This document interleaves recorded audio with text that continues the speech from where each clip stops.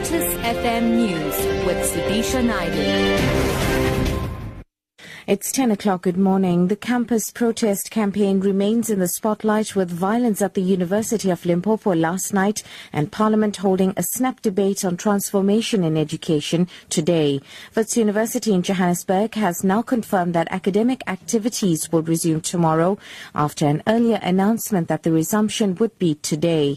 Although next year's planned fee increase has been suspended, Wits students continued with their protests today due to outstanding demands such as the outsourcing of cleaning staff. Wits spokesperson Shirona Patel. Management put forward a 9-point plan and the SRC responded, largely agreeing with those points. In light of this, the academic program and all university activities will commence tomorrow, that's Wednesday, the 28th of October 2015. We have agreed to postpone the examinations and a new examination timetable will be shared with students before the end of the week. Meanwhile, the University of KwaZulu-Natal has beefed up security in case of new disruptions, especially on the Westville campus outside Durban. Lisiba Sishoka is UKZN spokesperson. We have reinforced our security at Westville to ensure that no amount of disruption is tolerated as students are preparing for their final examinations.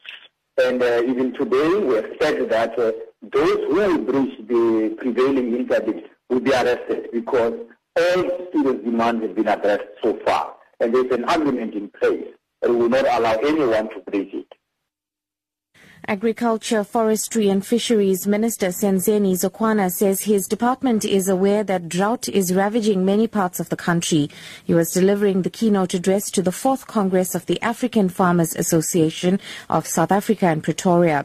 Zokwana has outlined a number of emergency strategies that the department has adopted to deal with the drought. The department has been embarking on an accelerated intervention to mobilize animal feed to provide for emergency relief in order to mitigate against the impact of the drought. This process is being followed up at a provincial level with support from our government, our departments of agriculture and land reform. In addition, DAF continues to monitor conditions in the provinces and issues updated early warning information to the sector, which includes strategies to implement during dry conditions. Moving abroad, thousands of people in the area hit by a powerful earthquake in northern Pakistan and Afghanistan have spent the night outside in near freezing temperatures. They were afraid to return to their houses for fear of aftershocks. Nearly 280 people are so far known to have died, while around 2,000 people were injured. Rescue and relief teams with tents and blankets are trying to reach remote areas where the quake struck. Janu Rao is from the charity group Concern Worldwide in Kabul.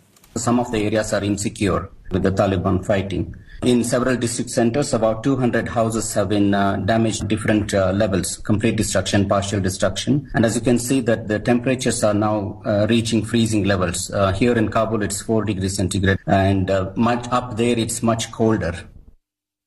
And finally, the Heart and Stroke Foundation of South Africa says someone suffers a stroke every 6 minutes in the country. The Stroke Week starts tomorrow. The stroke is also known as a brain attack as it damages the brain. Similarly, a heart attack damages the heart. The foundation is also honoring survivors who have displayed great strength in the recovery process. Kay Subramanian is one of the survivors. I just felt tired.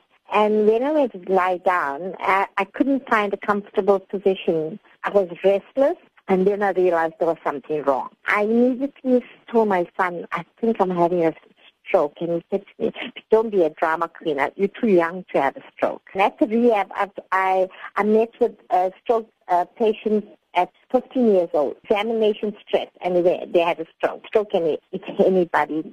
Age is not important. Top story, the campus protest campaign remains in the spotlight with violence at the University of Limpopo last night and Parliament holding a snap debate on transformation in education today. I'm Sudisha Naidu for Lotus FM News. I'll be back at 11. We have funeral announcements. The funeral service of Mr. Kesavel Ranbatan Naidu, also known as Kesi of 31 Kailash Street in Shallcross, takes place today.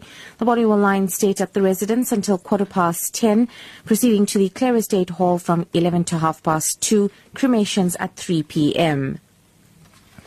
The funeral service of Santosh Sirpal of 121 Protea Nathaniel Isaacs Crescent in North Beach takes place today. The body will lie in state at the Claresgate Crematorium Hall from 2 to 3:30. And the funeral service of Harilal Gyanath of 17B Draper Street in Lennoxton, Newcastle takes place today. The body will lie in state at the residence from 11:45 to 2:15, proceeding to the Newcastle Crematorium for cremation at 2:30.